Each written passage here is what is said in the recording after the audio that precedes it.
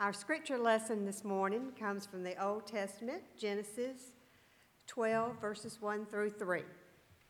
Now the Lord said to Abram, "Go from your country and your kindred and your father's house to the land that I will show you. I will make you a great nation, and I will bless you and make your name great so that you will be a blessing. I will bless those who bless you, and the one who curses you I will curse. And in you all the families of the earth shall be blessed." The readings from the New Testament comes from Matthew 5, verses 13 through 16. You are the salt of the earth, but if salt has lost its taste, how can its saltiness be restored? It is no longer good for anything, but is thrown out and trampled underfoot. You are the light of the world. A city built on a hill cannot be hid. No one, after lighting a lamp, puts it under the bushel basket, but on the lampstand, and it gives light to all in the house. In the same way, let your light shine before others, so that they may see your good works and give glory to your Father in heaven. This is the word of God for the people of God.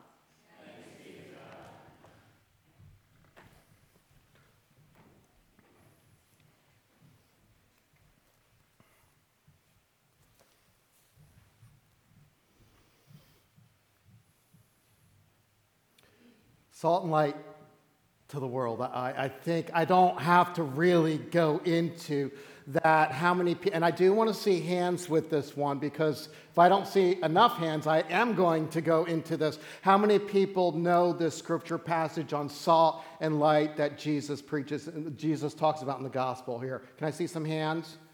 All right, good. And we all understand what is going on with this. But what I want to do today is I want to approach it from a perspective that most people have not considered, because we do look at salt and light. We're like, oh, we get it, and then you go out into the world and you be your salt and light. And as with all things, you need to understand this within the context of the Old Testament and what's going on. And when you understand that, we're going to do that with this message today. But when you understand that, you don't only understand the passage, you actually feel the impact that Jesus was making to the audience he was giving this message to on salt and light. And I promise you, when we get there, you're going to leave today with a new understanding of what is going on here with salt and light. Well, our first scripture passage involves Abraham. Well, at that point, they say Abram, but I'm going to just say Abraham. But it involves Abraham, who was the founder of Judaism. And this scripture passage in Genesis 12 is where it all begins for the Jews. In this passage, you see God calling Abraham to leave the country he was a part of in order to follow him. So Abraham was in a certain place, and at this time in his life, he had a certain belief that he grew up with. And God was saying, you need to leave all of that behind and go to a place. Leave it all behind. Go to a place. I will show you this place, and you will follow me. Because I can't use all that stuff that you grew up with, your culture, your beliefs, all the stories that you heard. You need to let all that go. All those gods of the world that you falsely believe in. It doesn't say that in Genesis here, but I want to show you the impact of Abraham's call. Leave all that behind. Go to this place. And Abraham had to be obedient to that call. That's what he had to do. It wasn't just like, I'm going from here to there. There was so much involved in going from here to there. He had to let go of everything that he knew. And in this passage, God makes Abraham a few important promises if he were to go, if he were going to respond to God obediently. God promises to form a great nation out of Abraham. And we know this nation to be Israel. God promises that Abraham will be blessed, and even more so, others will be blessed by Abraham. And those that curse him will be cursed. Sounds like a pretty good deal right there so far, right? Well, sign me up. But most of all, here's where I want to set the focus. God promises that through Abraham's lineage, all the families of the earth will be blessed. All the families. Very important to understand right there. See, God has a purpose for Abraham, and that was to form a special people through him. A people that would stand apart from the rest of the nations of the world. And we know this nation, again, to be Israel. And Israel was given the responsibility to set the example for the rest of the world to follow, and they would be the ones who would direct others to God. And get this is where you want to take note. They were called to be the salt of the earth and light of the world. But something happened along the way in Israel. Rather than set the example, they actually became part of the problem that God was trying to solve. They got caught up in the sins of the world, and you see this happening right from the very beginning. I mean, immediately upon receiving the law from God at Mount Sinai, we know that story, the Israelites are found worshiping a golden calf within the same context of receiving the law. Didn't take that long, did it? Then you have the book of Judges, which is described as a time of lawlessness going on. And then hope is seen in King David. King David comes along and hope is placed in King David. But after a while, Israel falls back into her patterns of sin, and God eventually does away with the kings of Israel. No more. And he exiles the people out of the land, and Israel is just laid to waste. There is no more Israel. They have no land and no more king at this point. But then, eventually, some of the people were allowed to return from exile. They were allowed to return back to the land that was promised to Abraham. And in time, they began to rebuild their lives there, and they rebuilt the temple in Jerusalem. So you have this new temple rebuilt. But that's it. That's it. Because by the time that Jesus enters into the scene, everything was under Roman rule. And again, there was no more nation state that they could call Israel. They were literally just descendants of Abraham, Jews, living in a land that was not their own. And to them, they were pretty much still paying for their sins. So this is like the psychological or social perspective of these Jews here living in this land. Doesn't sound like one of hope, does it? That brings us right up to the edge of today's passage on salt and light, which is part of what we know as the Sermon on the Mount in Matthew. Very famous sermon. And it begins in Matthew chapter 5. And here's what I want you to picture. I want you to picture the scene. They're out in the open, and there is a mountain. Why they call the Sermon on the Mount. And the scripture tells us that Jesus went up the mountain and began to speak. Kind of looks like Moses going up to Mount Sinai, receiving the law. So he goes up the mountain, and begins to speak. And he opens up by addressing his audience.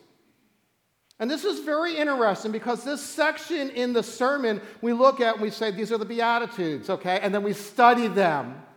And this means this theologically means this. What is really going on here is Jesus is just providing an introduction to his sermon, just like I just did an introduction to the sermon moments ago.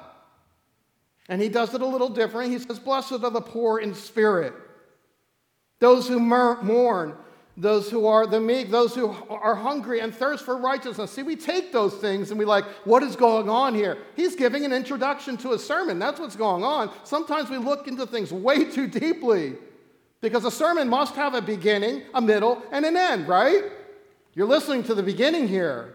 Blessed are the merciful and those who are pure in heart, and blessed are the peacemakers as well as those who are persecuted for righteousness' sake. These are literally the people that make up Jesus' audience. There are poor there. There are people who are mourning there. There are peacemakers there. There are merciful people there. There are the lost people there. Do you see what's going on here? He's literally just addressing who's in the audience. We have all of those types of people here today, don't we? We saw that during prayer time when we lifted up the hearts of the people to God. That's what's going on here. And these are literally the people that make up Jesus' audience, and they are the descendants of Abraham. And they are blessed to be there to hear Jesus' words. But as you can see by Jesus' words here, they're not in such a good place, are they? They're broken. And after Jesus addresses his audience, he gets right to the point and he reminds them of God's purpose for them. He says, "You are the salt of the earth." Do you feel the impact of that? It's much more impactful when you know the history, when you know the Old Testament, you tie it in to the story of God's people of Israel. You are the salt of the earth. In other words, you are God's people. You are Israel. You are the ones that are supposed to be the example for the rest of the world. You are a holy people who are supposed to direct people to God. God was working through you. Have you forgotten that? And that's the thrust of this statement. You are the salt of the earth. It hits them right in the heart. Are we really? Because we lost our way. And you're telling us we're salt to the earth. But then he says, but if salt has lost its taste, now he's getting to it. Now he's painting the picture. But if salt has lost its taste, how can its saltiness be restored? It's no longer good for anything, but is thrown out and trampled underfoot. You think they didn't feel that way? Now you're just rubbing the salt in the wound, Jesus.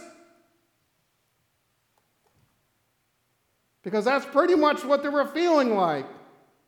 They didn't live up to the task. They were anything but a good example to the world, so much that God exiled them from the land. They were salt that has lost its saltiness. This isn't a philosophical argument that Jesus is trying to say to them here. He's not trying to make, to say, hey, let's talk philosophy. Let me teach you something. No, he's pointing out their state. And Jesus is saying, I get it. I get it, people. I know where you are at and what you are feeling. But then Jesus goes on to say that you are the light of the world. A city built on a hill cannot be hidden. No one, after lighting a lamp, puts it under the bushel basket, but on the lampstand, and it gives light to all the house, to all in the house. Light cannot be hidden, and God is going to uncover you so that you will shine again. And that's what they felt when Jesus said that. You feel like you're in the darkness. You feel like you're being covered up. I'll tell you what, I have come here, and I'm going to uncover you. You are going to be the salt. You're going to be the light of the world. Well, how is this going to happen, right? How are God's people going to shine again so that others will be able to see? So they're asking at this. They're hearing the sermon. Well, what are you talking about? How are we going to be this? They're going to let their light shine before others through their good works, their living. And when others see that, it will point the way to God. And the rest of Jesus' sermon is about teaching them how to be the salt of the earth and light of the world. If you notice in this sermon here, it starts off in chapter 5. He gives the introduction, which we call the Beatitudes. And then he gets to this section on salt of the earth. He's really addressing their state, their living, them being lost in the darkness. He's not paying them a big compliment here. I got a feel-good message. You're salt of the earth. Okay, let's move on. Now, he tells them, he states where they are at in life, and then he gives them the solution. And the rest of the sermon is him telling them, teaching them how to be salt and light. Okay? And before he gets to that portion, he does something very interesting. So, you're a salt and light. But by the way, before I get into the rest of this message here of what I'm about to tell you, I'm not here to do away with the law. We're going to reestablish the law. And then the rest of the sermon, he addresses that. It's all about the heart. It's all about doing the word, not just hearing the word. So everything, the salt and light, I think we knew from the beginning of the sermon that this is about discipleship, right? It's all about discipleship, following Jesus. And why is this important? Why is salt and light important? It's important because it's God's plan. And God's plan is that all the families of earth be blessed. All right? God's plan is not just an hour of worship on Sunday. You will hear me say that over and over and over again. God's plan is that you live out the worship service for the rest of the week. What do you mean? Go out and sing hymns to the world and stuff? No. Go out and do the word. Put it into practice. Let it just permeate your heart. All of us here today, most of us, I don't know, I can't speak for everyone, but from what I can tell, we're disciples of Jesus Christ, and we are called to be salt and light. And it's interesting that at the end of Matthew, he says, go out into the world, baptizing the nations. You see that great commissioning going on. Be salt and light to the world. Why? Because it's God's mission for all of you, not just to hang out together. Okay? Do the word. Learn the word. Oh, by the way, if you're having trouble doing the word, you might not know the word. Study your Bibles. If you're a disciple of Jesus Christ, you have to know who Jesus Christ is. You have to know what he's talking about. You have to know. If you're saying that you have a relationship with Jesus Christ and you affirm, I affirm the scriptures here, but I don't read it, you got a problem. And the problem's not with me. The problem's with you and God. I will say that, okay? So do the word, but through doing the word, you have to know the word. To be in a relationship with God, you have to open up the Bible and say, this is your revelation to me. Let's do this together. And do it with each other. And listen, I realize when you look around at the world, it looks daunting. But it looked daunting to Jesus' audience. No king. But the king was standing right in front of them, right? They just didn't see it yet. You have a king. There is light in the world, and you are part of that light. So don't sit around waiting for the sun to shine, right? Be the light. Listen, it only takes a little salt to bring out the flavor and a little light to penetrate the darkness. Do you know that? You do know that, right? But here's something I really want all of you to know. Because when you go out into the world and you're like, I'm going to be salt and light, don't get too confused. I'm not asking you to go out there and preach to people. God's asking you to go out there and be a godly person, a discipleship of Jesus Christ with your hands. But here's the thing about salt. Salt brings out the flavor of things, okay? And when it comes to Scripture, when we look at this, we are always like, yes, we're salt to the world. We're bringing out flavor. Yeah. Okay, but you're missing a big element there. You're bringing out flavor. Salt brings out good flavor, but it also brings out bad flavor. It enhances things, okay? So sometimes you're going to go out and you're going to do something in the world by being salt and light, and you're going to enhance bad flavor to the person. They're going to just be like, oh, I'm not interested in that at all, because it exposes sin. Okay, some people, you shine light on them, the first thing they want to do is go back out and go right back into the darkness, okay? What are you going to do? You're going to chase them into the darkness and just pour more salt on them? All right, keep on bringing out that bad flavor.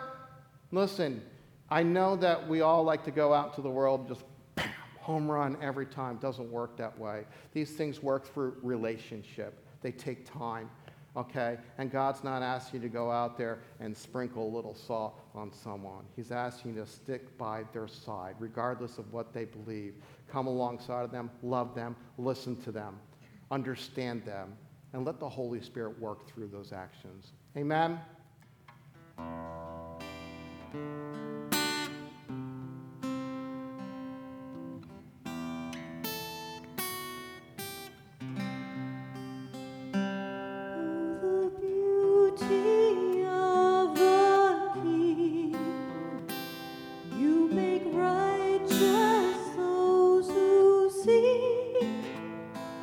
You have written and redeemed.